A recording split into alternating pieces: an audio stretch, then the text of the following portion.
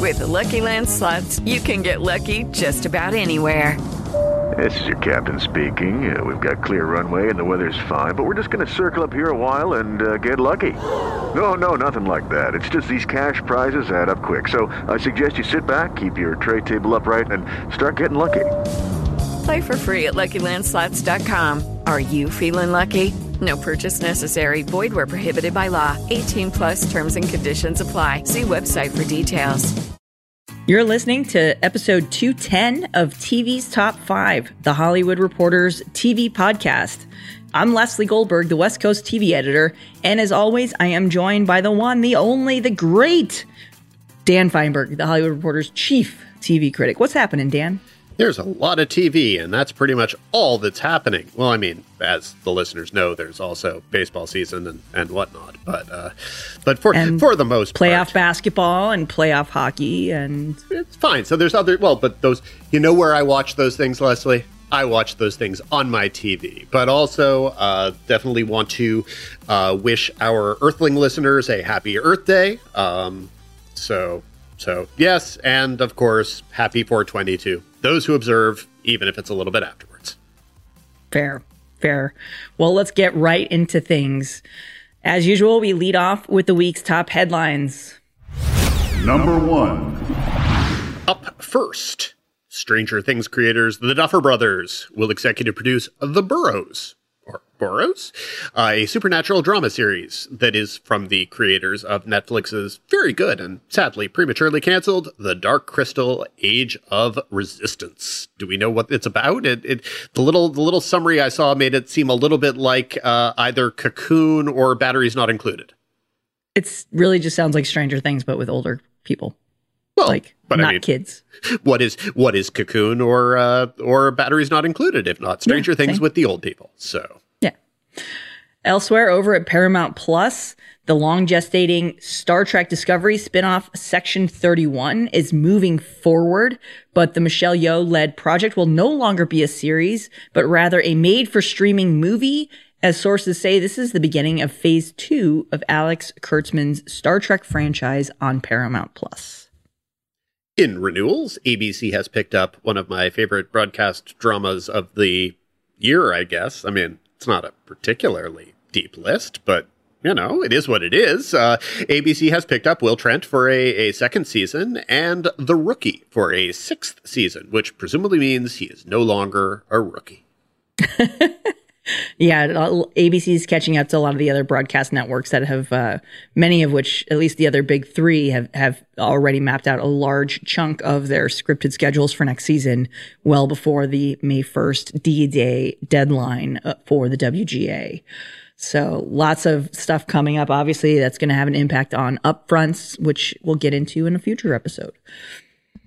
Elsewhere over I like at that we keep threatening we're eventually going to get to pilot season and upfronts and all of that. But it's just going to be all wrapped into upfronts because, I don't really think people pilot season is so far from what it was when during its the years of getting 90 to 100 pilots picked up across all 5 broadcast networks is long gone, and it's been that way for some time. And it's what we're seeing now is, obviously, we've talked on the show before about the switch to year-round development by the broadcast networks, and COVID and the pandemic really prompted everyone to lean harder into that, to order less and to be more financially responsible, dare I say, in terms of ordering things that you're actually going to make if you actually want to make it into a series. You don't need to order 15 comedy pilots and 15 drama pilots anymore.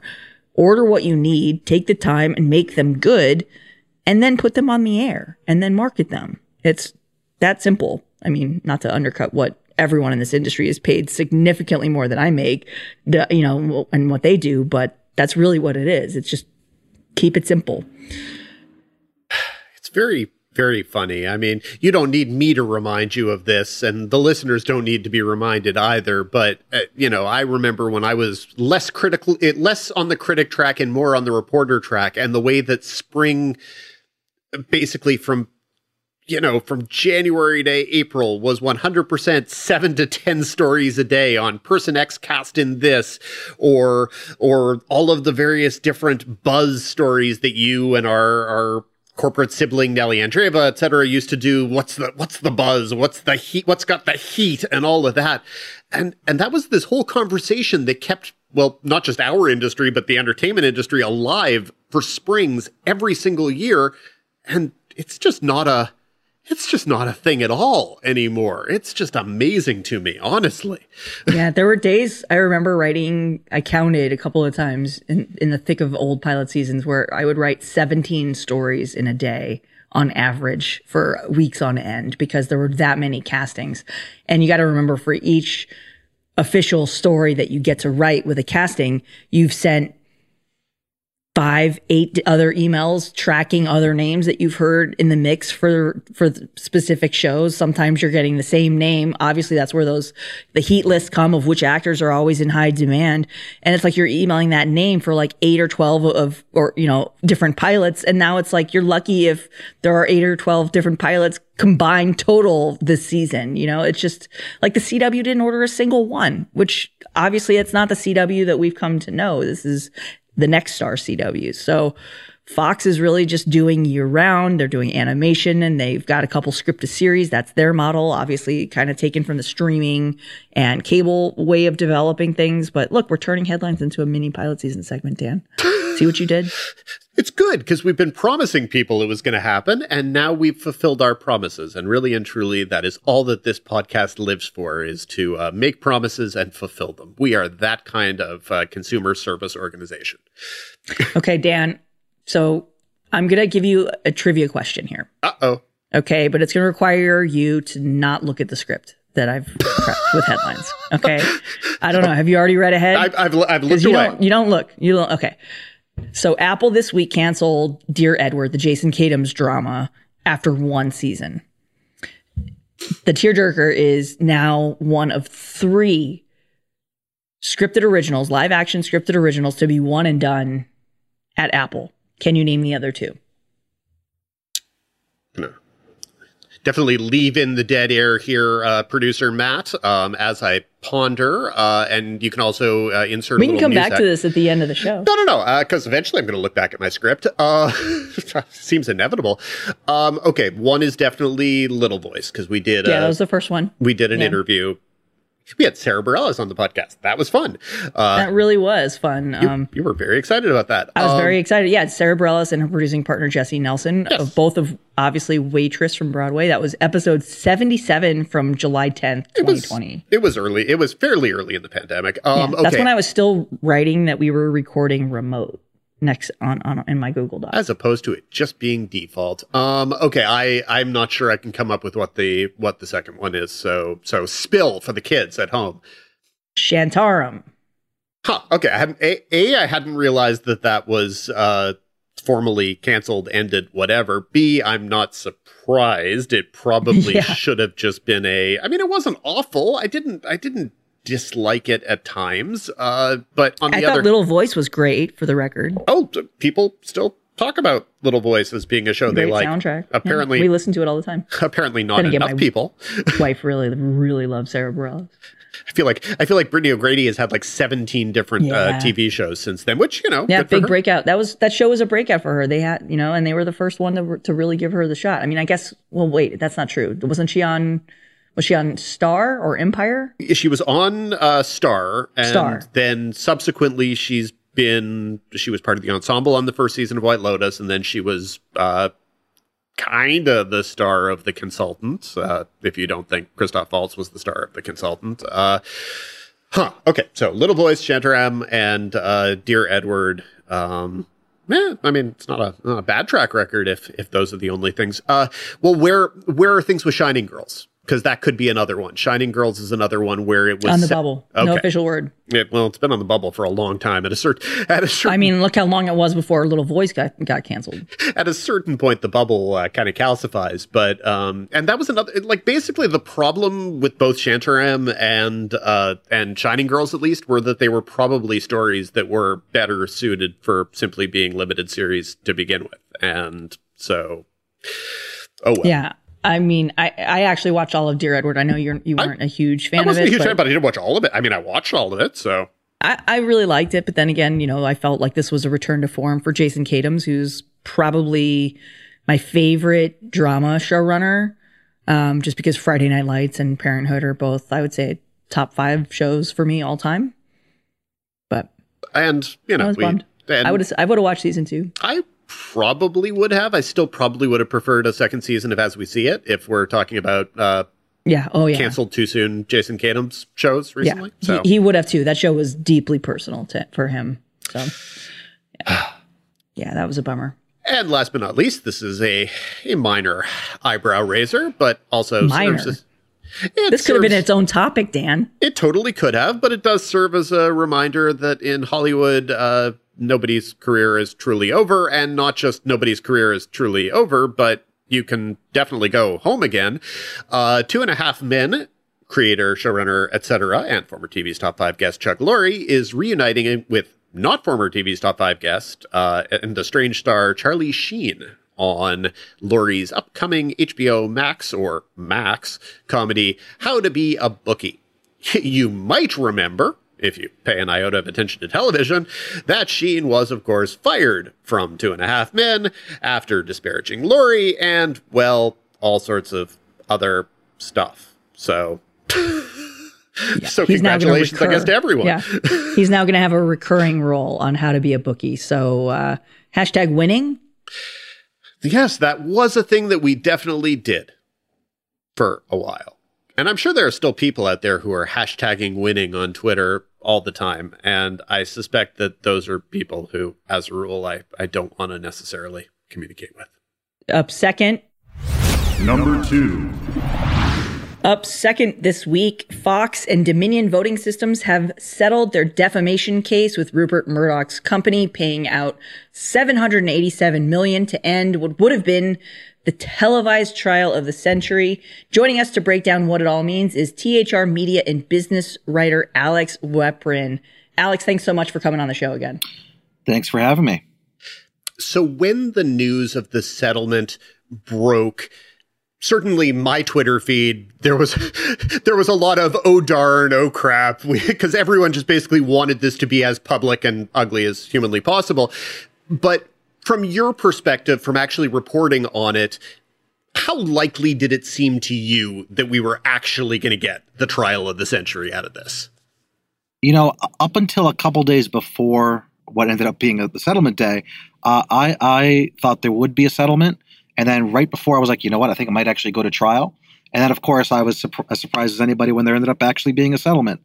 I think after a lot of the internal emails and texts came out, I think a lot of people were like, okay, it's going to go to trial, because like a lot of the most embarrassing stuff already came out. Now, of course, in a trial, you'd have people giving testimony in court, and that has the potential to, go haywire in a lot of different ways. So I do think Fox wanted to avoid that, especially having people like Rupert Murdoch, 92 years old, testifying in court, Tucker Carlson testifying in court. I think they wanted to avoid that. But I was actually, a month ago, I would have said, oh, they're going to settle. A week ago, I would have said, oh, they're going to go to trial. And then I was surprised when they ended up settling. Although in hindsight, it does make sense. Right before a trial begins is often when these settlements take place. Well, you talked about the reasons why Fox wouldn't have wanted this to go to trial and the people who they wouldn't necessarily have wanted to have on the stand, on the record, speaking to America. But what benefited Dominion from your perspective? Why would they have felt like they wanted to settle? The money. I mean, I think Dominion wanted the money. Like, honestly, I think that they had reached a number where they were happy. I think they probably would have liked an apology, but clearly an on-air apology was not necessary because they're not getting one. Fox released a statement that was basically like, we acknowledge that the judge said we didn't aired stuff that was not true, which is not really an apology. And I think in the case of Fox, they wanted to avoid having those embarrassing public testimonies from their hosts because they want to keep their audience. They don't want their audience to hear Tucker Carlson saying stuff that contradicts what he said on TV or that could anger Donald Trump. And so I think, ultimately their interests ended up aligning. I don't think a lot of people got exactly what they wanted, but it got to the point where both Dominion and Fox were in agreement. What have the conversations been like around that very, very, very brief and wildly vague statement that Fox made versus what a more concrete apology or explanation would have been? Yeah, I mean, if you read the statement, it's a very basic, bare bones statement, and it ends by saying we just want to move forward so that hopefully this divisive time will be over. I think a lot of people were expecting or hoping something that was more forthcoming, acknowledging that there were lies, from their hosts. I was a little surprised there wasn't something a little bit more blunt, even in the form of like a written statement. I wasn't shocked that there wouldn't be an on-air apology, but I was surprised there wasn't maybe a slightly stronger written statement. But of course, Fox now has other lawsuits to deal with, including one from another voting company called Smartmatic, and now they appear ready to defend against that one as well. So they're not giving any indication they plan to settle. Although, of course, who knows? Maybe the day that trial is supposed to start, they'll settle that one too. How are those other cases different? I guess why would there be a reason to think that they might have a different result, or just everyone might have a different answer for what a settlement is that looks good to them? What you have to think about is the judge is going to decide certain things. What evidence is admissible? What evidence is not admissible? In this case, the judge decided that Fox lied. He decided from the bench, okay, there's enough evidence to say that these were not true. And so the jury, their only job was to decide, was there malice behind the statements? And then if there was, what the penalty should be, what the payment should be. You could end up with another courtroom where a judge does not come to that conclusion, and Fox feels like they might be able to make a stronger case in front of a jury. It also depends on what evidence is permissible. So, there is some incentive to kind of move through the process a little bit, see how things progress, and then if things don't go your way, as they did in this case, then maybe you say, okay, well, we should really try and settle this. Where are those cases, just in terms of timetable? They're farther out. Smartmatic, I think, is going to start next year, maybe later this year. So, there's a ways to go. This will be playing out for years, in the same way that the phone hacking scandal that the Murdochs were involved in played out for years. Do you have any sense yet of whether there has been any kind of impact on Fox, all of this, or has it really just been an opportunity for people who already spent their time mocking the credibility of Fox News to be like, see, I told you so? I have not seen any indication that this has negatively impacted Fox's business. Their ratings have not fallen. They've been steady or up. I interviewed the head of ad sales at Fox maybe a month ago, and he told me on the record they had not lost a single advertiser. So, I mean, that's the honest truth. They're going to have to pay $787 million. Maybe some of that will be covered by insurance. They'll be able to deduct it for tax purposes because it's a business expense. But honestly, I have not seen any indication that it's negatively impacted Fox's business. And I think they want to do everything they can to try and keep their audience watching their channel. That's fucking wild. I'm sorry. I was trying to not say anything during this segment, but that is mind-boggling to me. That it's like you're paying $250 million because you three quarters of a billion because you lied. Sorry, I was told there'd be no math because you lied to your viewers, and no problem, no impact, all good. We're all good here. Well, one thing I've seen people speculating again on Twitter, because everyone likes to speculate, and that's what they do, is that the settlement, while a large settlement, basically Fox could just ask for higher carriage fees with cable deals and just, I don't want to say get the money back magically and immediately, but get the money back. Is that a practical way for them to be recouping? Or at the end of the day, does Fox really not care that much about $750 million? It's a tax write-off. It is a tax write-off. I think Fox views all these settlements, and it's not just, the Dominion settlement. They settled with a Venezuelan businessman last week. Remember, they settled with the family of Seth Rich a couple years ago. I think they view these as the cost of business. I think it's it's the cost of business for them. They are beginning a new round of carriage negotiations, and they are, I understand it, asking for much higher fees. Whether that's successful, we'll see. The people that watch cable TV tend to be older, more friendly to cable news. So I wouldn't be surprised if cable providers end up paying it because, that's who's paying for cable TV still. But we'll have to see how it progresses. I will say I wrote a story a couple months ago noting that last quarter, for the first time in at least 5 years, Fox's cable revenue declined on a year-over-year basis. And that's because basically, the cord cutting was so bad that it offset whatever gains they had in carriage fees. And that's kind of a small thing, but it's kind of it tells you that things were trending in the wrong direction. And I think they're going to try and push for much higher fees to try and prevent that, prevent it from declining in at least the next couple of years. And is there any evidence yet on how the OANs and Newsmaxes and whatever of the world, how they've been able to capitalize or take advantage of this to any degree? If you read the text messages and emails from the Fox executives that were released as part of the Dominion trial, they were freaked out by OAN and Newsmax because right after the election, they were going all in on this stuff. And they ended up issuing public apologies and settling their own cases. Lately, I haven't seen much. OAN has kind of fallen off the face of the earth. They lost their only big carriage provider in DirecTV. Newsmax has seen, some growth. They've actually stabilized at a place that was a little higher than I thought. But, they're still not even close to Fox. They're not in the same league. And so, they've kind of settled it as kind of like little niche players. Excellent. Well, readers can read all of Alex's spectacular coverage of really the entire TV business game over at THR. And we thank you so much for joining us and clarifying, albeit in some strange and sad ways, this very interesting and big story. Thank you, Alex. Thank you for having me. Number 3. Up third, 1 week after Warner Brothers Discovery officially confirmed Leslie's long-standing exclusive on a Harry Potter live-action TV series, and you can go back to last week's podcast and listen to our various thoughts on the ins and outs of that Harry Potter TV series, because if memory serves, we had a lot. Yeah.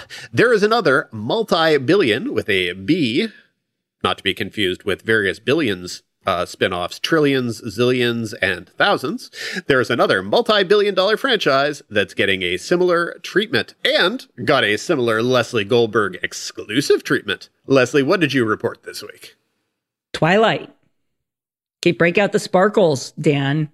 Twilight is being developed as a scripted live-action TV show.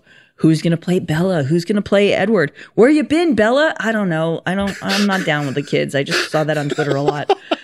But yeah, Lionsgate TV, which owns the rights to Twilight, Stephenie Meyer's best-selling book series, is in early development for a live-action scripted TV show based on author Stephenie Meyer's series of books.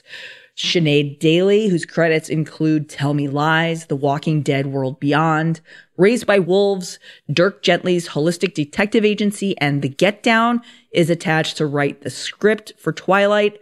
Sources say Daly is working with Lionsgate TV to determine what the specific take on Twilight is going to be.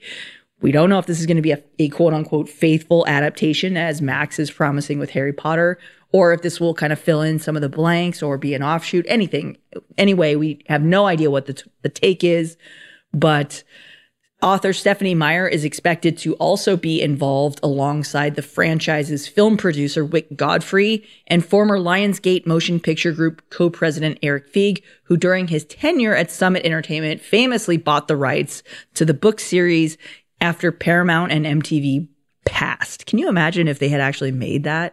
Twilight would be on Paramount? Pretty crazy. Anyway, but yeah, this is, we've talked about reboots, well, for 210 episodes, it feels like. But this is a big one. Anytime that you've got a multi-billion-dollar franchise and the rights are sitting right there and it's dormant, there's just not too many of those that are going to be dormant for long. So, Dan, I think one of the things that's interesting about this is the timing, because, well, while I know that this has been kind of in the works quietly for a while, I just found out about it this week, which is why I broke it. But this is the order for this. And then this is early development. It's not a show. It's not a series order yet. There's still a lot of things that have to be done. There's no platform attached. Lionsgate is going to figure out what this is, package it all up, and then take it out and shop it to potential streamers and whomever else might kick the tires. But the timing of this is interesting to me because right now, as we record this, it's April 20th, and the strike D-Day is May 1st. And one of the things that I can tell you about the industry is no one's really buying anything. Like, we're announcing these like series orders. You can go back to headlines and talk about it. But like some of this, like even the Duffer Brothers project was announced on their development slate from like a year ago. So that's been in the works for a long time. And same with, Section 31, right? So what these studios are actually putting their effort toward right now is anything that can be a franchise, anything based in IP, because it's a safe bet. You know what you're going to get. And the chance for an upside is vast versus an original, which takes a lot more nuance and a lot more care because it's harder to get any original concept through right now, especially with the timing of the strike. So, Dan, how do you feel about Twilight? Are you team Bella or are you team Jacob? Okay. Okay. All right, no, it's not Team Bella or Jacob. It's yes, it's Edward or Jacob. In my book, it's just Team Bella because, girl, you gay. And also, ultimately, it became so clear that that nobody was supposed to be Team Jacob because Jacob fell in love with a baby.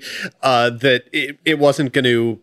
It didn't matter. By the end, everybody was either Team Edward or Team Unseen Third Person. Look. I can't remember what movie I stopped watching because I know I stopped reading the books when they shifted the focus of the narrator. And I remember going to see one of the Twilight movies on opening weekend with my best friend. We went to a matinee and we just laughed so hard that it annoyed all the tweens that were sitting behind us and they threw popcorn at us. But yeah, I don't know.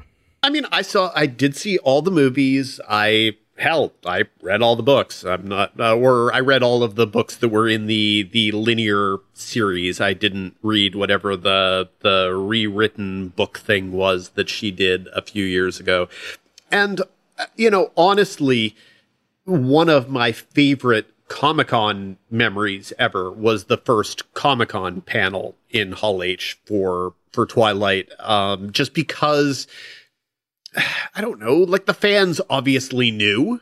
And the people who were passionately invested even before a frame of footage had been shot knew what it was. But I still think there were a lot of people in that room who were in the room probably for other things later in the day who were simply unprepared for how loud and passionate the reaction was to that franchise. And, I was in Hall H's for a lot of big panels that were kind of brand defining. The Iron Man panel is always going to be a quintessential example of a panel where you sat there in that room when no one had any sense of what this Marvel Cinematic Universe could possibly be. And you came away from that panel thinking, okay, now I understand. Or something like 300, where you watched the trailer and you went, okay, that's going to be a thing. But with Twilight, it was absolutely like that. It was shocking to be there and present for it. I don't know that you can do it in the same way for television. I really don't, because it's not really the same thing as the Harry Potter franchise, where there was so much that was left on the cutting room floor and you could simply just go forever with the stuff that was on the cutting room floor. These books have mythology, clearly, but they're not to the same degree. And also, when you think of the kind of show it is, there isn't an obvious version of what the television version of Harry Potter already was. I mean, The Magicians wasn't really it. It was not really that. Whereas, tonally speaking, if you did a TV show of Twilight, it would be a lot like Vampire Diaries. And that's not an insult in any way. It's just saying there have been really good shows that were like that. I will always stand behind the first handful of seasons of Vampire Diaries as great TV. And so I think it would be very hard for a Twilight adaptation for TV to be better than the first 2 or 3 seasons of Vampire Diaries. But I could be wrong. And then you see how quickly Vampire Academy was canceled as an example of, maybe there is not necessarily an audience that is instantly champing at the bit for anything vampire related. On the other hand, Twilight is in a different league. It's not comparable to Vampire Academy or anything. So it would be what it was.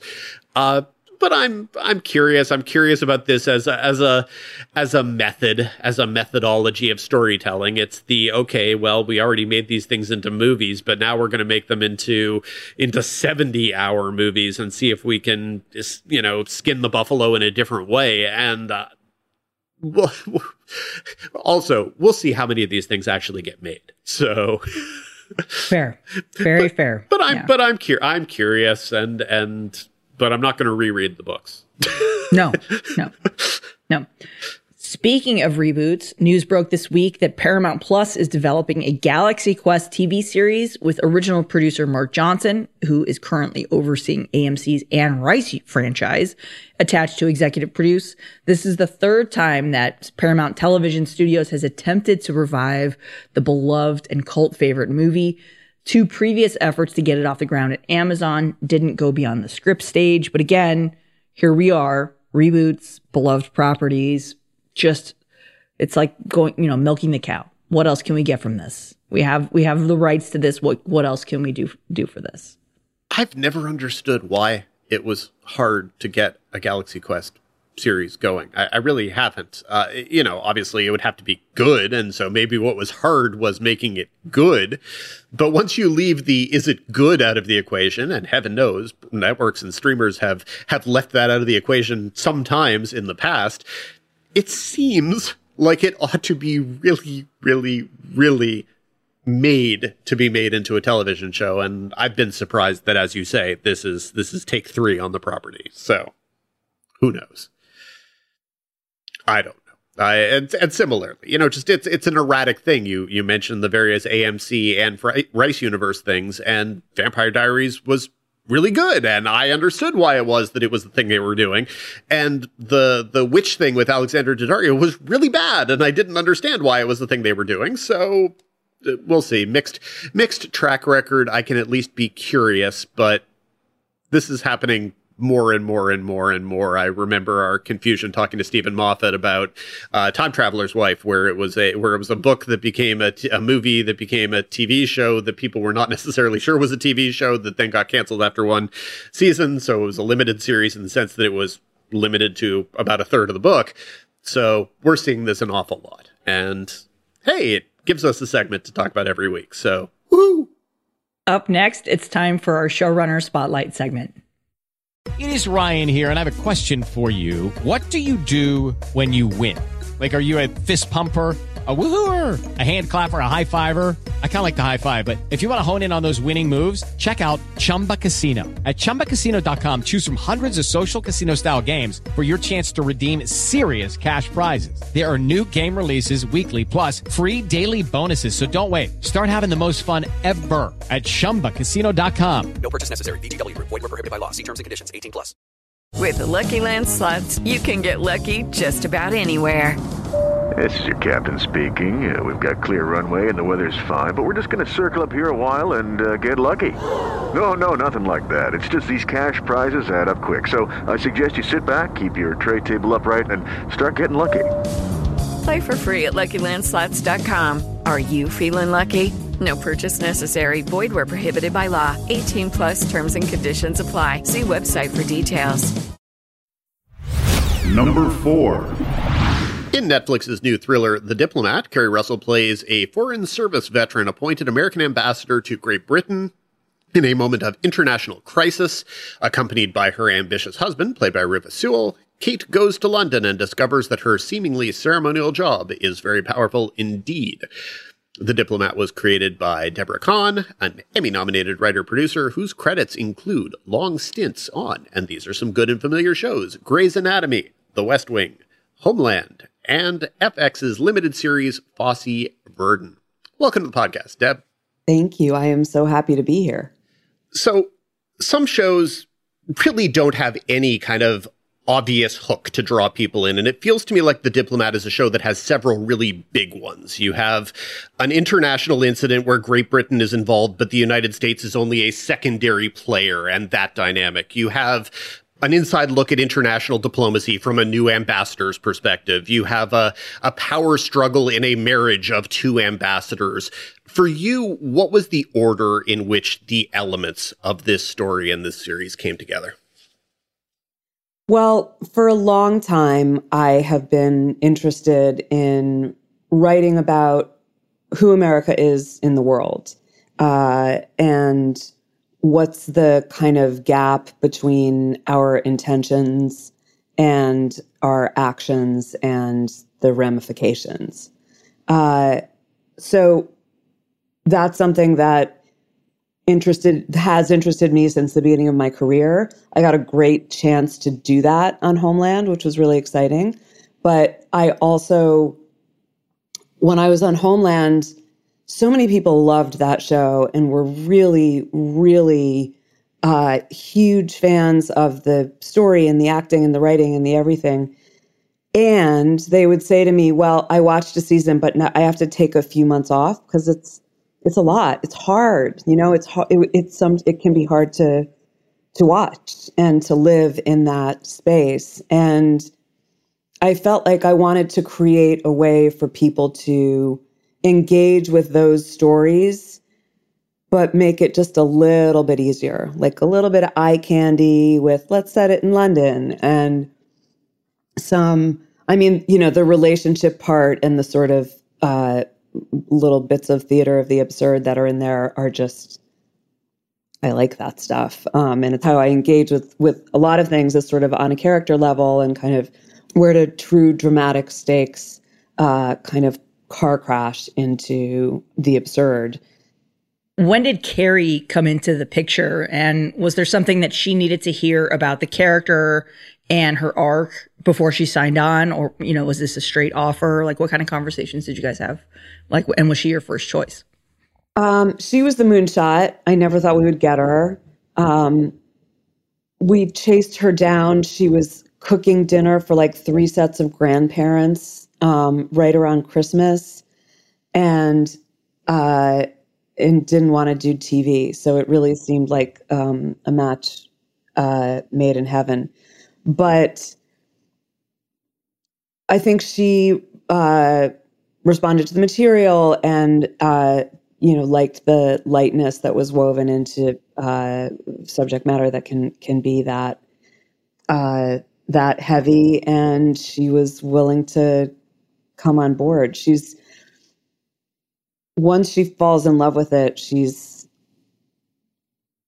happy to kind of go for the ride and whatever comes. And she loves the character. And so the storylines, she feels like whatever it is, she'll try it. She's incredibly game, she has a great attitude she comes to work and she's like, okay, guys, let's do this. This is going to be a blast. And so that's a kind of an infectious attitude and energy that makes, and it influences everybody's day. Like there's 200 people on that set all the time. And it's really important to have somebody like her, who's number one on the call sheet, come in and acknowledge the fact that we're pretty lucky to do this for a living and that ultimately it's all kind of a gas and some of it's going to work and some of it's not going to work. And let's keep our fingers crossed. She is, of course, a veteran of a rather acclaimed show about international intrigue and a complicated marriage. As you're writing for her, do you take into account kind of the things that you've seen Keri do before that she does well versus the desire to give her new things to do that you kind of would like to see her do? How do you find that mix? Well, she can do anything is the gift of working with her. And there are parts of the character where, having seen her work and having seen the breadth of it and feeling like she's an amazing talent, I was completely confident that she could act all parts of the role. But there were a lot of things in the role that I hadn't seen her do before. Particularly the character kind of very much wears her insecurity on her sleeve, and the sense of kind of raw humanity that we all carry around in the pit of our stomach. The character's kind of she's wearing it on the outside, and I felt like that was something that Keri Russell would be able to act, but it turns out that's something that Keri Russell, she'll tell you herself, she is, like there's a sort of a goofball, a little bit just sort of hanging on by her fingernails and nervous and a little bit squirrely and squirmy piece to Keri, which just seems crazy because particularly in the Americans and in so much of what she's done, she's a dancer, she's a ballerina, she comes in with this sort of regal bearing and is such a powerhouse in that show. So the thrill of discovering that, in fact, she's as disorganized as the rest of us on the inside. And for her, I think it's been a real thrill to get to play that on the outside, which has not always been the case in the other work she's done. So that's been a lot of fun. And that's something that the joy of TV is, you write something and then you film some of it and then you write more, and you can kind of see where your cast is leading you as well as where your ideas are leading you. And there's enough time in the process, and you're doing it for long enough, that you can really adjust to who the characters are in the hands of these actors. And with Keri and Rufus, they got on like a house on fire. They enjoy working together. They have a great time. They have great chemistry. And that meant that both the depth and the pain and the vulnerability and the emotion and the hijinks of that relationship could be kind of pushed to 11 in a lot of places, which is just an incredible gift for a writer. Was there any point in the writing process or even during filming where, either you or Keri had to stop and say, wait, that's too much The Americans? We never ran into that's too much The Americans. There is a spy piece to the show. And we've tried pretty hard to make it clear that somebody in a role that she's in is pretty conversant with the world of intelligence, but is not an intelligence professional. So whenever she's wandering into that territory, she's got like conversational phrase book spy vocabulary and literacy, but she's not fluent in it. And we try to really specifically make sure that stuff doesn't, she's not secretly great with a gun, that's not in there anywhere. So, but look, if we by mistake wandered into something as high quality as The Americans, I'd get over it. I'm okay with that. Now, when it comes to Kate's husband, Hal, the other Ambassador Weiler, he isn't the villain in the story, but in terms of dramatic complication and conflict, he often acts in the same way that an antagonist would in the structure of the story. What is the line that you have to walk with a character like that, to have him be constantly making a mess of absolutely everything in the way that you need for the story to move forward, but to still have an audience being sympathetic and being sympathetic with them as a couple? Aren't people like that, though? Everybody that I desperately love is just unbelievably annoying as well. And my hope for every character and deliberately on this show anybody that feels like they might be a villain or an antagonist, I am desperately hoping we can kind of find a way to immediately sympathize with them on an instinctive gut level as soon as is humanly possible. So like there's a character who's an assassin and is introduced in the way that assassins often are in spy stories. And then fairly quickly you learn that like he's a guy having a kind of administrative staffing conflict with his colleague. And like there's like a petty bureaucratic turf war happening. And I'm always hoping with Hal, but with everybody, that we can kind of make those swings back and forth between you don't like him, you totally love him, you sympathize with him, you think he's a bad guy, you can't get enough of him, you can't get away from him fast enough.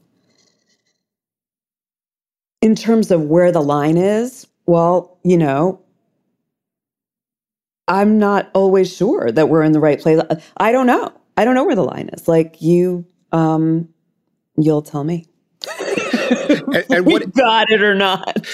And what is Rufus, who has played his share of both villains and kind of swoony Regency romance type leads, what does he allow you to get away with when it comes to a character like that? He allows you to get away with everything, is the short answer. He is, relentlessly delicious. And he is, it's funny because he's played a lot of villains, but there is a sweetness in him that is very hard to escape. And there are storylines that, the question you were just asking was a question that I had in a lot of places. Like, can he do this and will we still love him afterwards? Is the character going to survive this storyline or this scene or this plot? And he does it all with such a sort of a lovable puppy dog. I'm just just trying to do my best for you attitude under all of it, that I think it's easy to redeem him in the audience's eyes, even when he's done stuff that we don't like. He's just too delicious to hate. And you mentioned that The Americans wasn't something that came up in actual conversation as a thing you wanted to steer into or steer away from. But you mentioned Homeland, but you also worked for many years on The West Wing. You have this background in these big international scope shows that have diplomacy as part of their backdrop. As you're approaching different storylines, different twists, etc., do Homeland and West Wing come up explicitly as a thing you want to steer into or avoid? Or is it so baked into your DNA that it doesn't need to be mentioned explicitly? No, it does come up explicitly. I was a huge lover of the fact that West Wing had such a generous and optimistic look at the people who do the work of politics. And I also feel like I'm a person with a fairly clear-eyed view of like what America does and is in the world. And like, I get the horror show aspect. I certainly understand the part that Homeland was a lot more connected to. And for me, the question was, can you get both? Can you get both in the same show? Can you get both in the same story and in the same character and in the same moment? And sometimes that works and sometimes that doesn't work. And but I think that I was happy that the show, the stories, and the actor, like we lucked out with actors that can speak in both of those vernaculars, intense, dramatic stakes and more of the kind of the lightness and comedy and absurdity. It means that we have the ability to try to keep both of those things alive. I want to tell honest stories about who we are in the world. And I very much came at this subject matter from the place of we really trashed our reputation in the world. We walked away from deals and partnerships, and we left allies in the lurch, and really told the whole world to go fuck itself for quite some time. And the question of how do you come back from that was really, really at the front of my mind as I was approaching the material. But I also fundamentally feel like, that one of the gifts of working on The West Wing and Homeland is you get to talk to a lot of people who do a lot of really cool things and have important jobs in all kinds of areas that we've heard of and haven't heard of. And I come away from those conversations near universally feeling like these are really smart, really good people with good values, good intentions, who work hard and are trying to do their best for the people that they represent. And the world is still an unrelenting shit show. So for me, the question was like, how is it that in the hands of the best people, we end up in this? How does that, how do you look at situations from enough different directions with enough complexity and a willingness to acknowledge the sheer massive number of stakeholders and competing interests in any given moment or conversation? If you look at all of that, the complexity of that, I think, gets us into situations that it's a lot simpler to say, well, it's, we're in this mess because they're bad. Those people are bad and we're good, and that's why. As opposed to, it's just unimaginably complicated to get two people to cross a street at the same time. And they can have really good intentions, and the 18-wheeler that's barreling down the road toward them can be driven by a really good person, and you're still going to get a big bloody crash. It sounds like you're positioning this very much as a almost explicitly post-Trump look at the world, but it's not explicitly post-Trump because people hint obliquely about the existence of someone like Donald Trump who was president, but not him himself. How did you decide when you wanted to name names versus when you didn't want to name names?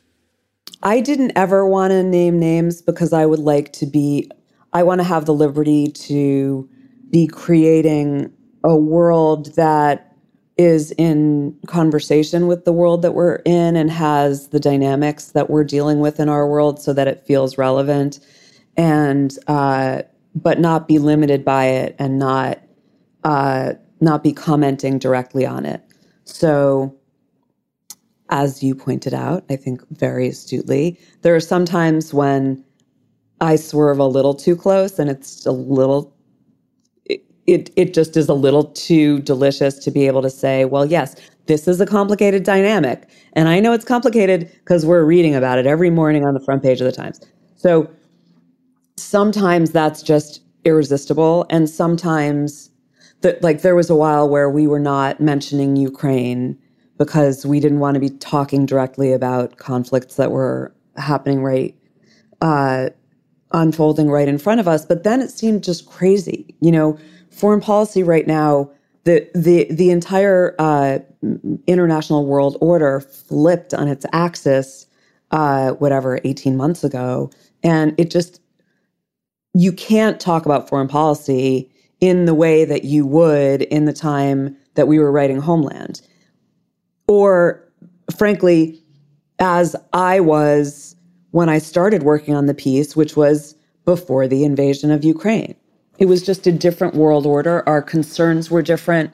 Our priorities were different. And all of the people who are engaged in this work had to really realign their worldview and dust off the Cold War playbooks and find more people who spoke Russian. I say as if I am part of the foreign policy and intelligence establishment. I really am not. But America spent a generation training people to deal with major conflicts in the Middle East.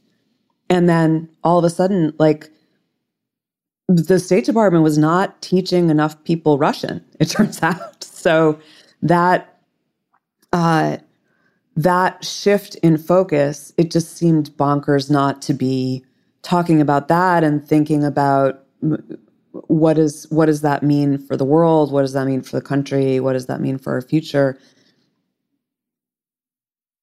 And in the beginning of the process, I was doing, what a story that I was really engaged with and excited about, of kind of how do you deal with a passive aggressive Russia, which had been the case for a couple of decades. We were constantly in conflict with a country that pretended we weren't in conflict with them. So that to me seemed inherently like fascinating and delightful. Well, they stopped being passive aggressive halfway through the development process. And so we had to do a lot of rewriting. But, how great also to be coming in to a foreign policy landscape that hasn't been written about for 20 years by great writers like Alex Gonza. Like this is new territory. So, it was sort of a buckle your seatbelt and hit the gas and hope for the best. What aspects of the show do you think a hypothetical lifelong diplomat will find most gratifying in terms of the show's accuracy, and what elements do you think they'd be most outraged by the license that you take in the show? Leslie, I am uniquely positioned to answer that question because last night we actually did a screening in Washington with a lot of diplomats and a lot of State Department people. Many of them are people that we had interviewed during the process of researching the show and had been really helpful in helping us craft stories that were interesting and relevant. And I was absolutely terrified because they had been, we talked to a lot of people and they were very generous with their time and with their experiences. And there were a lot of things that we knew that we were doing that were going to be cringe moments for them, and that I was just hoping that they were going to not throw a shoe at the TV. For example, I was really taken with the kind of work that people who are posted in the Middle East do. These diplomats, ambassadors who are really on the front lines of resolving major conflicts or stopping them before they start. And we just, when they've done their job right, we have absolutely no idea what they do. We've never heard of it, and we never will. And I wanted to tell those stories, but I also wanted to do it in a place that was a little bit more forgiving than where Homeland had done it. So I wanted to be able to have a little bit of the fantasy element of you get posted to Europe and you live in a castle and you are in an environment that is easier to visit on a kind of a, flight of fancy level for an audience. So at least 65 really smart, experienced diplomats told me that there's no such thing as a career foreign service officer that goes to London. It would just never, ever, ever happen. Now, one thing that started to make me feel a little bit better is a lot of people also told me that there would never, ever, ever be a female posted to the Court of St. James, ambassador to the Court of St. James. And then as we were shooting the show, Jane Hartley was appointed as ambassador to the Court of St. James. So there are exceptions to every rule. And then there are also just buys that you have to make in order to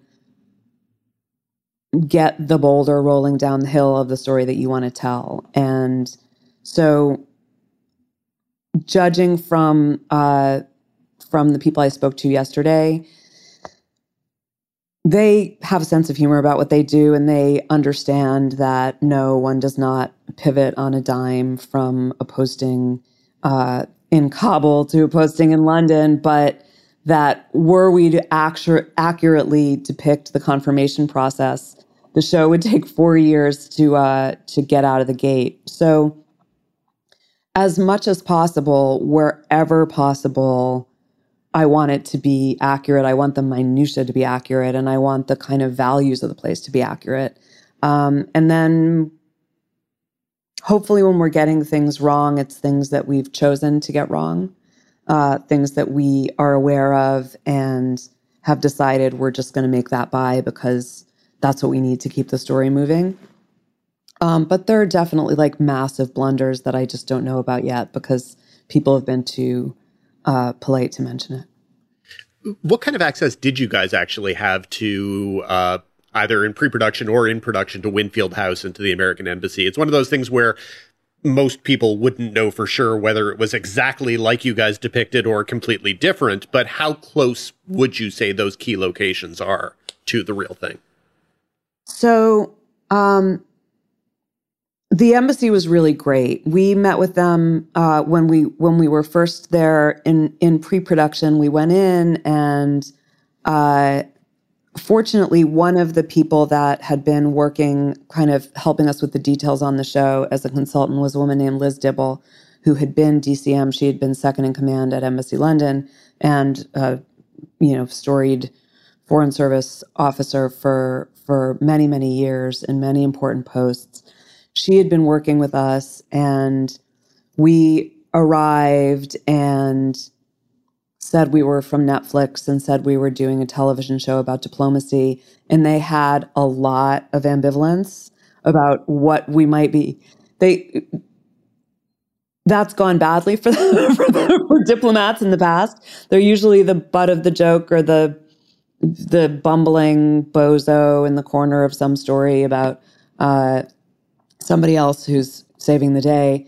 And so they had a lot of skepticism about what this might be. But then we said, well, we're working with Liz Dibble. And one by every person we said that to went, oh my God, she's so great. She taught me everything I know. I can't believe you know Liz. Send her my love. She gave me my first job. She taught me how to be a professional. She taught me how to be a diplomat. She taught me. So Liz Dibble apparently buys you a tremendous amount of credibility. And then also we spent a lot of time talking about what I wanted the show to be, what the intention was. And, I'm not looking to tear anybody down. I think that these people are out to serve their country and they're not in it for the money. And they are really trying their best to represent the best of us and the best of the idea of democracy. And they're doing it in often really difficult circumstances. So I think once they got the sense that I had a sort of a fangirl crush on them, they felt better about it and took us to Winfield many times, took us to the embassy many times. We actually shot at Winfield. We shot the real Winfield Gate. They offered to have us shoot actually in Winfield House, which was really lovely of them. But when we explained that we would be shooting there for about 4 months and didn't think that the house's schedule would be able to accommodate that, they agreed. So we did shoot for one day. We shot the front gate. And then we had another house in just north of London, a place called Rudham Park, where we shot the rest of Winfield. And we're hoping to get the flavor of the space right. And in many ways, we did. It was a little bit tricky because there's actually really incredible art at Rudham Park in the real house. And a lot of it is of, redcoat officers or King George III, which would not necessarily appear in an American diplomatic outpost. But so some of that we had to cover over or dark out in post and slap up some images of founding father instead. But we also there was also a day where we were able to shoot at the embassy itself, which was absolutely thrilling. It's a brand new building, and it is a monster of a edifice. It's like this behemoth that very clearly states, "We are big, we are here," and it's hard to get that on a set. So it was really nice to be able to put some pieces of the real thing out there. You know, the first season ends on a pretty big cliffhanger, which we obviously won't spoil here, but where do things stand on plans for a second season, and how far along are you? Have you pitched it? I know obviously you are reuniting with the executive that you've previously worked with on The West Wing at Netflix here, but how do you have a multiple season plan here? Like, what kind of conversations have you had about the show's durability and longevity? They, very wisely like to have shows come out before they decide what to do next. So ours has dropped, what time is it now? 15 hours ago. So it's possible that they have made a decision that they're prepared to share, but they have not yet shared it with me. You guys know a lot about what goes on in Hollywood. So if you hear before I do, please give me a call. I like long form stories. I like being able to write about minutia and the little odd moments of people's lives and their world. So I like long form storytelling. So I certainly hope it continues, and I have a lot of ideas about where it would go. But we'll see. We shall see what happens. What is the concreteness of those ideas? Because obviously, and this is the littlest of spoilers, but the first episode establishes that Kate is potentially in line for a bigger job, and that's the kind of job that sets up season 3 or season 4, and then there's a bigger job that's even one step beyond that sets up season 5 or 6. How many seasons do you actually see this as potentially being? I was raised in broadcast network television. I worked in that medium for about 10 years and on shows that ran for hundreds of episodes. So I look for a world that I feel like can be populated endlessly with people and characters and scenarios. And like, this is not a world that's going to run out of steam anywhere. And one of the real gifts of being on Homeland was I felt kind of broke new ground in the world of, the show is based on these 2 leads, and then, one of them isn't there and the other one still is. And it turns out this third person was the lead the whole time. And we're going to this country and then we're going to that country. I mean, they shot all over the world every season. They completely rebuilt the show on a new continent. So I don't know that we would ever run out of stories in London, but if we did, there are other countries. I'm okay going to Paris for a couple of years. I'll be all right with that. Yeah, big crossover with Emily in Paris, right? Maybe. I mean, endless possibilities. I mean, Netflix is looking for those. Yeah. Oh, God, that show's or so the good. Bureau, or The Night Agent. I haven't seen it yet, but I'm told it's really delicious. It's like a delicious. And extremely popular. You guys could you guys could do worse than to apparently have the level of success that, not that we know the ratings, but whatever, that Night Agent appears to have had. So I try not to even dream that big. I'm delighted for them. They're having a great ride, and I'm excited to watch their show. At the same time, we asked John Ryan when we had him on the podcast a couple of weeks ago about this big push that Netflix is making for these, as Bella called them, these gourmet cheeseburgers, right? The big, broad shows that can appeal to audiences no matter which coast they're on, plus the middle of the country, obviously, and beyond that can travel internationally. Obviously, your show is kind of right in that wheelhouse, but how much of that was in mind when you were pitching it? Obviously, you're very passionate about a lot of the key themes that are explored here, but Was that on your mind of saying, this is a big, broad hit, that this really could be a gourmet cheeseburger? And have you ever been called that before? The first time I was ever called a gourmet cheeseburger was, I think about 24 hours ago in an article that Daniel wrote. I'm not sure ever been so proud as I was then. I don't know if are you familiar with the burger at Father's Office?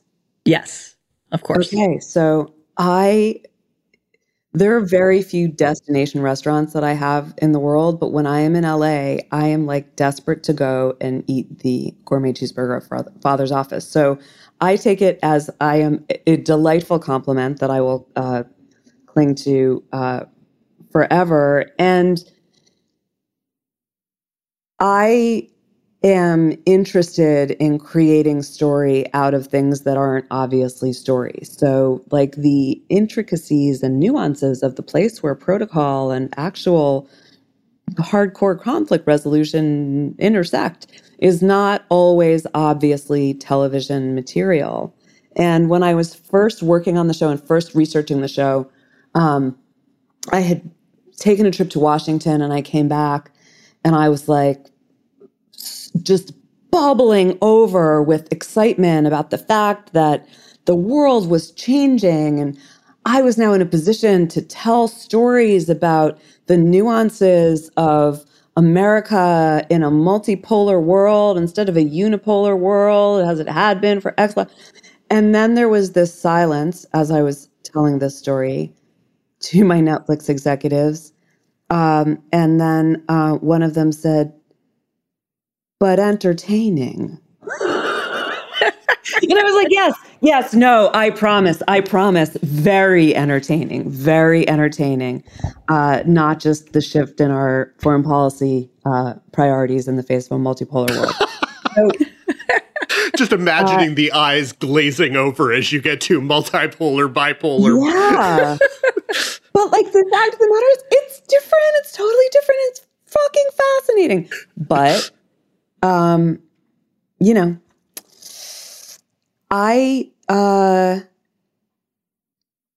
like being entertained.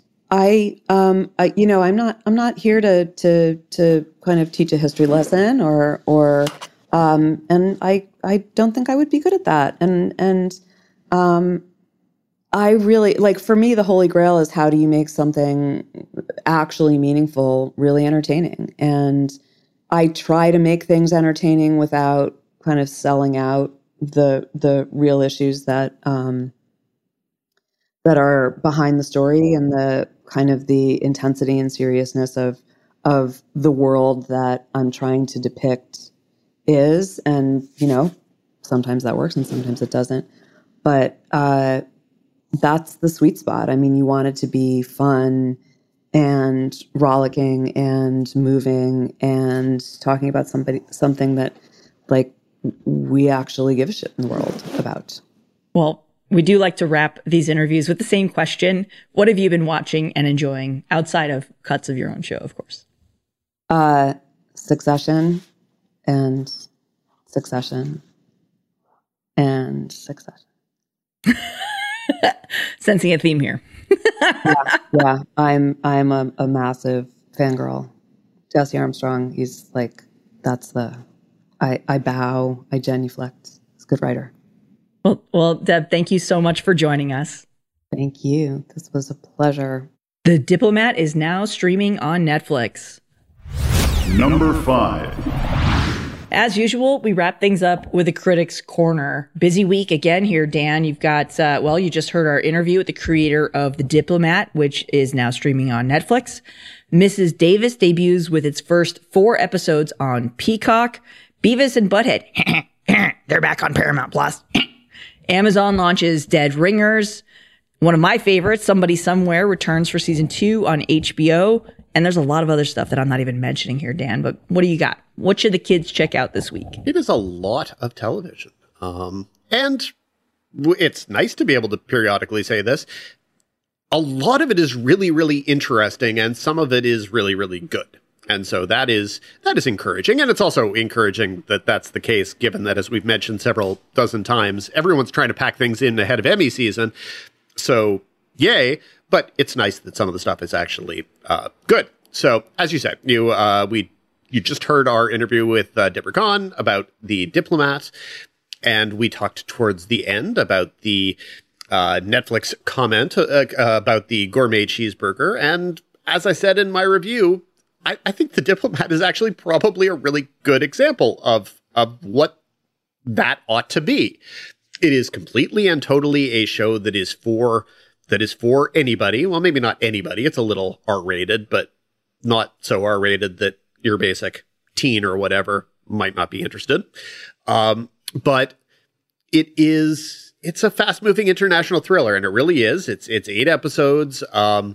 The premise is wildly fertile. There is no reason at all why this show couldn't go for a long time. And it is just a wonderful, wonderful cast that kind of drives it. And so obviously the starting point is Keri Russell, and she's just great here. And there will always be the need/desire to compare anything Keri Russell does in the international thriller drama space to the Americans. And it's not that. But on the other hand, I think that probably The Americans is another really good example. It's not a Netflix show, clearly, but it's another good example of a show that is a gourmet cheeseburger. The Americans is a spy thriller. That is what it is at its heart. It is totally and completely a thriller.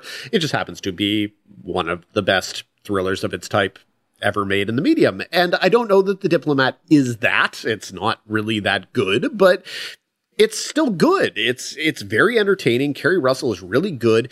And the thing that the show does best of all for me is it's a show about smart people trying to do a difficult job that honors the intelligence of the characters and the difficulty of the job. And that is not an easy thing to do.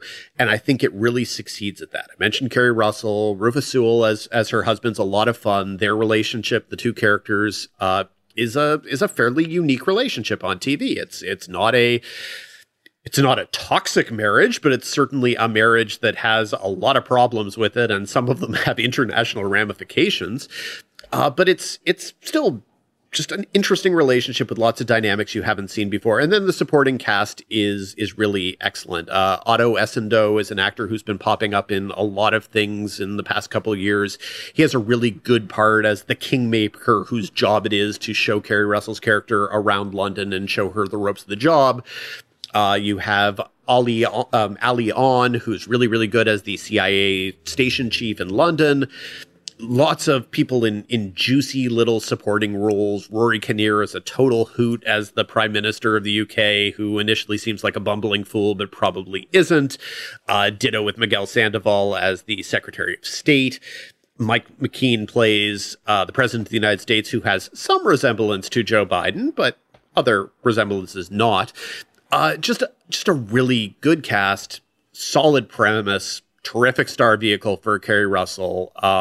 If this is what gourmet cheeseburger TV actually is to Netflix, I say bring it on. I am happy to be there for it. I think it's a better show than Night Agent, but I think it should have some of the same bingeability. I think people could settle in and just happily watch 8 episodes of this in a hurry, and really and truly it needs to be renewed fairly soon because all cliffhangery and stuff. A show that is a lot more difficult to actually binge. I, in fact, doubt that most people will have the stomach for it, but that still has a lot of things going for it, and has a lot of things going for it, starting with its leading lady, is Amazon's Dead Ringers, which is adapted by Alice Birch from the movie by David Cronenberg. Also, there is a book that's a source material, but I don't know that anyone really takes the book too seriously. It's mostly adapted from the film by David Cronenberg. And it takes the same basic premise. There are identical twin siblings who are gynecologists, and things get twisty because the siblings are very, very different. And when one of them falls in love, it threatens both their personal and their professional relationship, etc.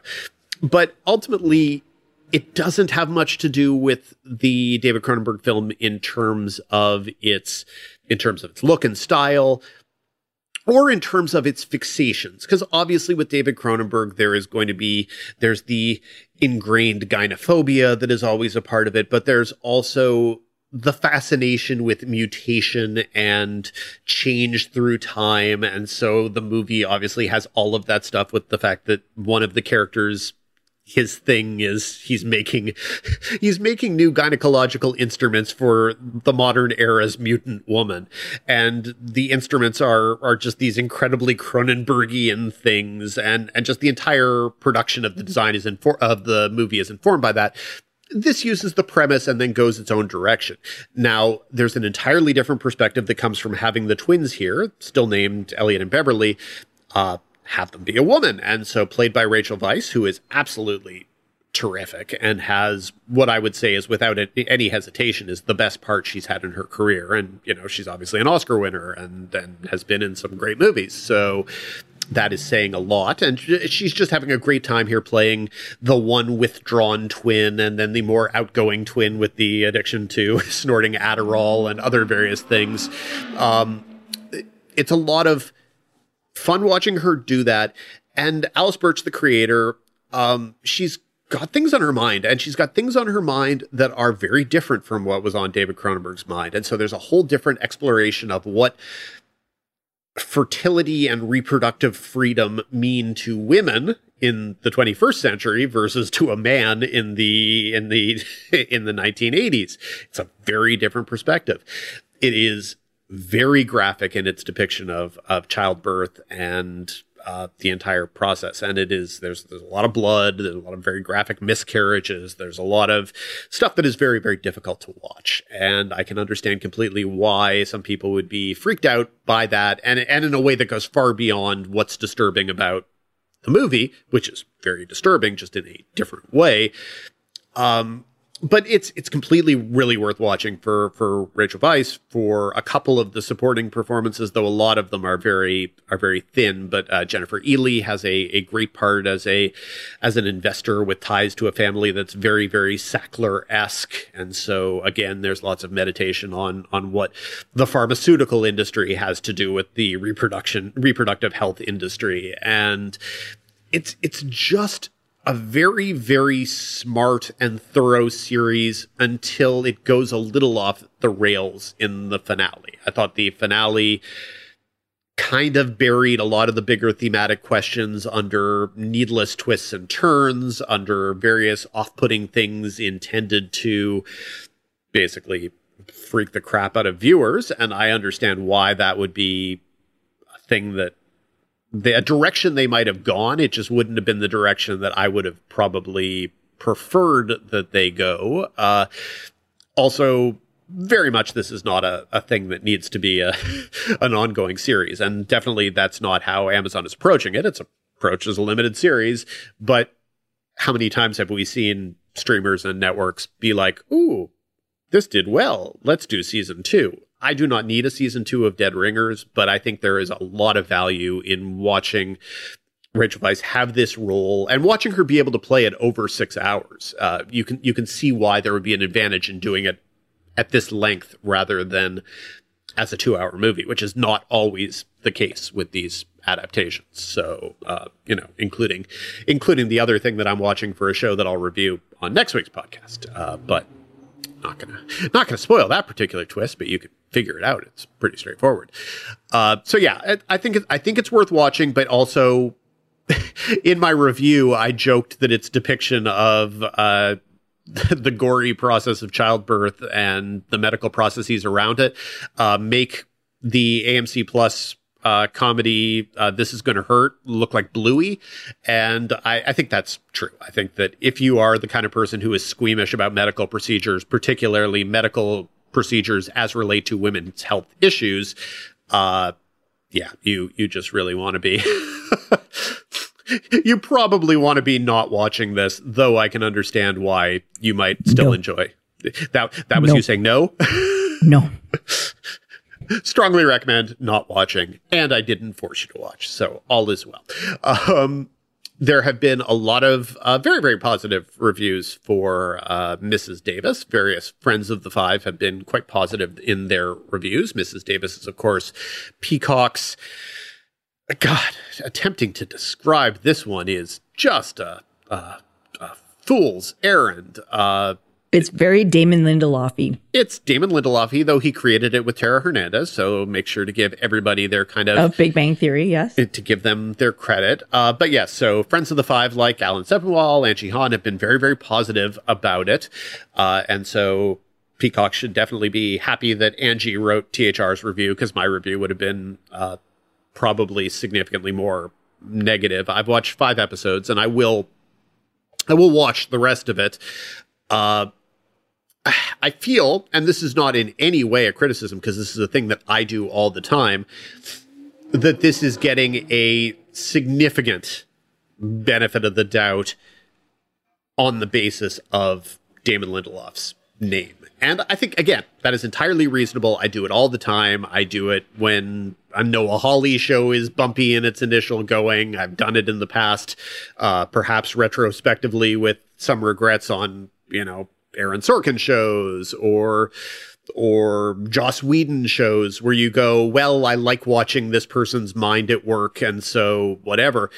And you don't necessarily look at what the show actually is. Like, I think if you did a blind taste test and put Mrs. Davis up against other conspicuously quirky shows of recent vintages, I don't think it's better, for example, than The Resort, which was not a show that a lot of people talked about, though we did a podcast interview on it. I think it's better than, I don't think it's necessarily better than Made for Love, another show that we did a podcast interview on that maybe wasn't all that rapturously revealed.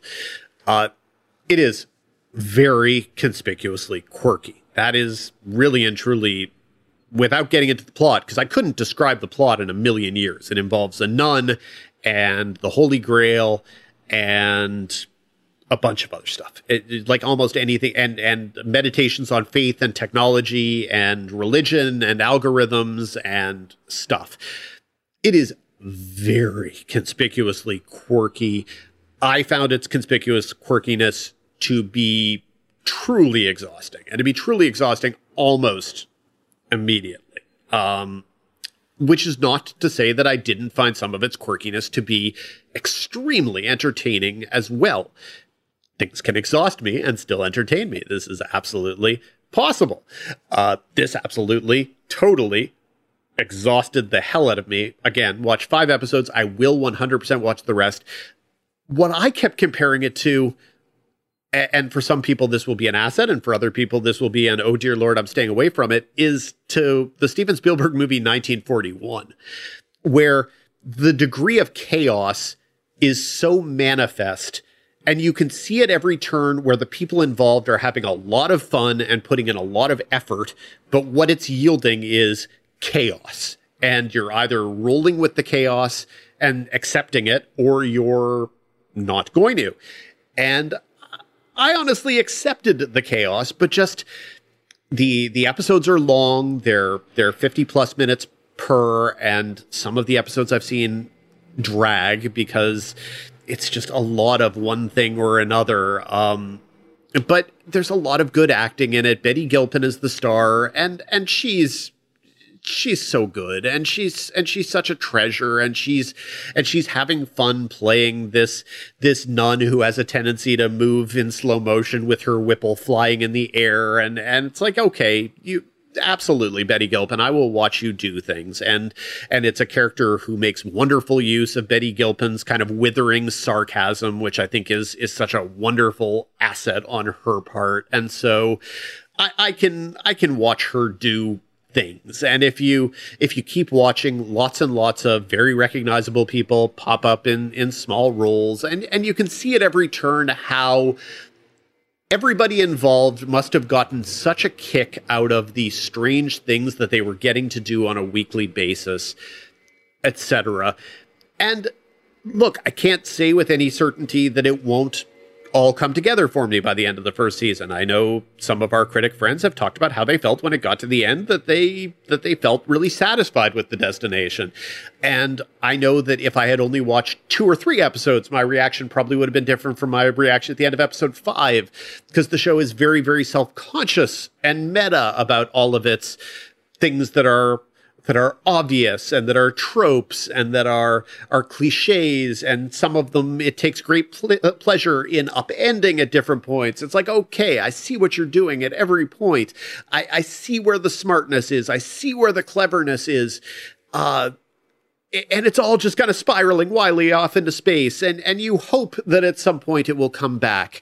And look, Damon Lindelof has gotten in his career both the benefit of the doubt and whatever the opposite of the benefit of the doubt is. The number of people who didn't watch The Leftovers because they felt outraged by the way Lost ended is a very real number. And the people who didn't watch or who watched later, you know, they either missed out initially on a spectacular show or they caught up on it. Some people still refuse to watch. I can say, check it out. Whatever, but some people were negatively predisposed then. And so then with Watchmen, which was an incredibly ambitious show that could have gone wrong in so many different ways and remarkably did not, David Lindelof got the benefit of the doubt and earned more benefit of the doubt. So he has earned a benefit of the doubt. I just feel like if this were anybody else who had made the show, I wouldn't have been even as positive as I am, and I think I'm very, very mixed. Look, some people are going to love this show. Its weirdness is going to be completely on some people's wavelength. Other people are going to probably sense within 5 minutes that they don't want any piece of this show, and I don't think either one of them necessarily is wrong. So, yeah, it's a weird show. I could not describe what it is. And I'm very glad that Angie got to try to handle the plot summary of it. But you can find things to like in this. You can also very easily find things to be irritated by. It is sometimes wildly outkicking its coverage in terms of what it thinks its philosophy is. So far, I have not felt like any of its philosophical points were anywhere near interesting. Some of its technical observations are very savvy, but I think they're savvy in a way that's so obvious that it's not, I'm not giving it much credit for it. So there's a lot. So again, the stuff about algorithms and about verification processes and stuff like that, as we're in a moment at which in the past, you know, since we started recording this podcast, Leslie and I both lost our blue check marks on Twitter, and we've been doing our best to hold our emotions together. But let me assure you, we are both crying inside. Are you crying inside, Leslie? Oop, Leslie's now crying on the outside. So yeah, there are things that are accurate here, and I don't question that.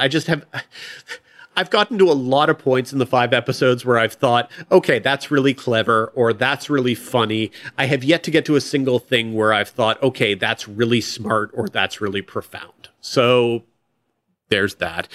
And then the last of the things that I've reviewed or can talk about at length, Alan Hughes' Dear Mama, which is an FX 5-part documentary series, takes a really good and in-depth look at Tupac Shakur and his mother, Afeni, and it does a good job of trying to reconcile the conflicts in the Tupac persona. And it is a documentary that to me is constantly thinking and constantly trying to make sense of things rather than coming to a conclusive answer. You know, was Tupac playing a role, or was this really who he was? Was he truly a man who loved and respected women, or was he the man he was portrayed as in his New York sexual assault trial? All of the things that are contradictory about Tupac that really can't be reconciled, it tries to engage with, and it tries to engage with it through the prism of his mother, who was a Black Panthers leader, it tries to connect mother and son in a way that I think is really interesting. Probably 5 hours feels like a lot. And if you don't care about Tupac and if you don't care about this as, 90s hip hop as a milieu, then you definitely don't want to watch it. But I think it does what it does better than most of and I've seen a lot of documentaries and movies about Tupac. I think it does a better job than most of them. I have not had a chance to get to the new episodes of Somebody Somewhere. I'm hoping to get to one or two this afternoon so I can say a few words in my newsletter. Leslie, have you had a chance to check out your screeners on that one? I know you are not a critic, but I know you are also a huge fan of Somebody Somewhere. I'm also a huge fan of Dodger games, and that's really what I've been watching this week. I'm sorry, but it is on my to-do list. As it is for mine. We just watched Cocaine Bear the other night, so that's how far behind I am. Starring the Diplomat star Keri Russell. So I'm trying to bring everything full circle. Anyway, so yes, I have not gotten to my Somebody Somewhere screeners, but I really liked the first season, and maybe when I eat lunch this afternoon, I'll watch an episode or two so I can talk about it in my Friday newsletter, which Leslie will plug in a couple seconds. But first, as the quick reshuffling of things. But before you do that, you can go back and listen to our great interview with Bridget Everett from episode 153. That was from January 22nd, 2022. Yes, I do like it when periodically we branch. Obviously, we love talking to our showrunners because showrunners are awesome. But I also like the periodic times that we branch out and talk to interesting personalities from different parts of the process. And she was really very, very good. So as the quick recap goes, The Diplomat is all up on Netflix now, 8 episodes, and I think this is a good illustration of the gourmet cheeseburger Netflix aspiration, and I think a lot of people will enjoy it. It's a really good vehicle for Keri Russell. Lots of shows this week that are really good vehicles for their leading ladies, so that's good. It's nice to see, because Dead Ringers on Amazon, which premieres Friday, also very, very good example of that. Rachel Weisz is fantastic.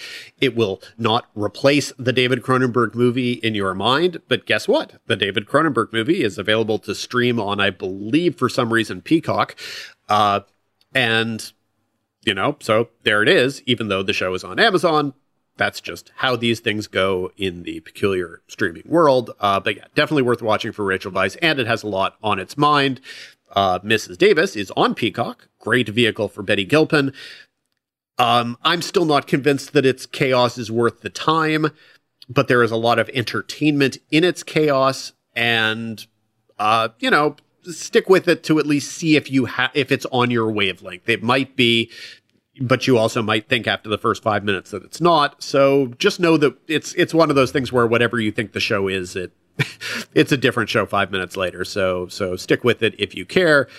And then, Dear Mama, if you are a hip hop fan or a Tupac Shakur fan, there's a lot of interesting stuff here. Lots of great footage, smart interview subjects, and just a good approach to the subject matter from director Alan Hughes. So lots of TV this week, and lots of good and interesting TV. For more of Dan's weekly recommendations, be sure to subscribe to the Hollywood Reporter's Now See This newsletter and bookmark thr.com/TV-reviews for more. That feels like a good place to wrap things up. Thank you, as always, for listening to TV's Top 5, the Hollywood Reporter's TV podcast. Be sure to subscribe on all of your various podcasting platforms. If you like us, rate us. If you really like us, write a little reviewy thing. We do not claim to be experts in therapy, so don't criticize us for that. But otherwise, be honest. We appreciate honesty. We also appreciate honesty if you just want to come let us know on Twitter what is or isn't working. It's part of what we're there for. I'm at The Fine Print, FIEN. She's at Snoodit, SNOODIT. So come see us there. And if you've got a question for our mailbag segment, which my notes say that we're probably going to do one next week, you can go ahead and drop us an email at TV's Top 5, that's the numeral 5, at thr.com. Until next week, Leslie. Until next week, Dan.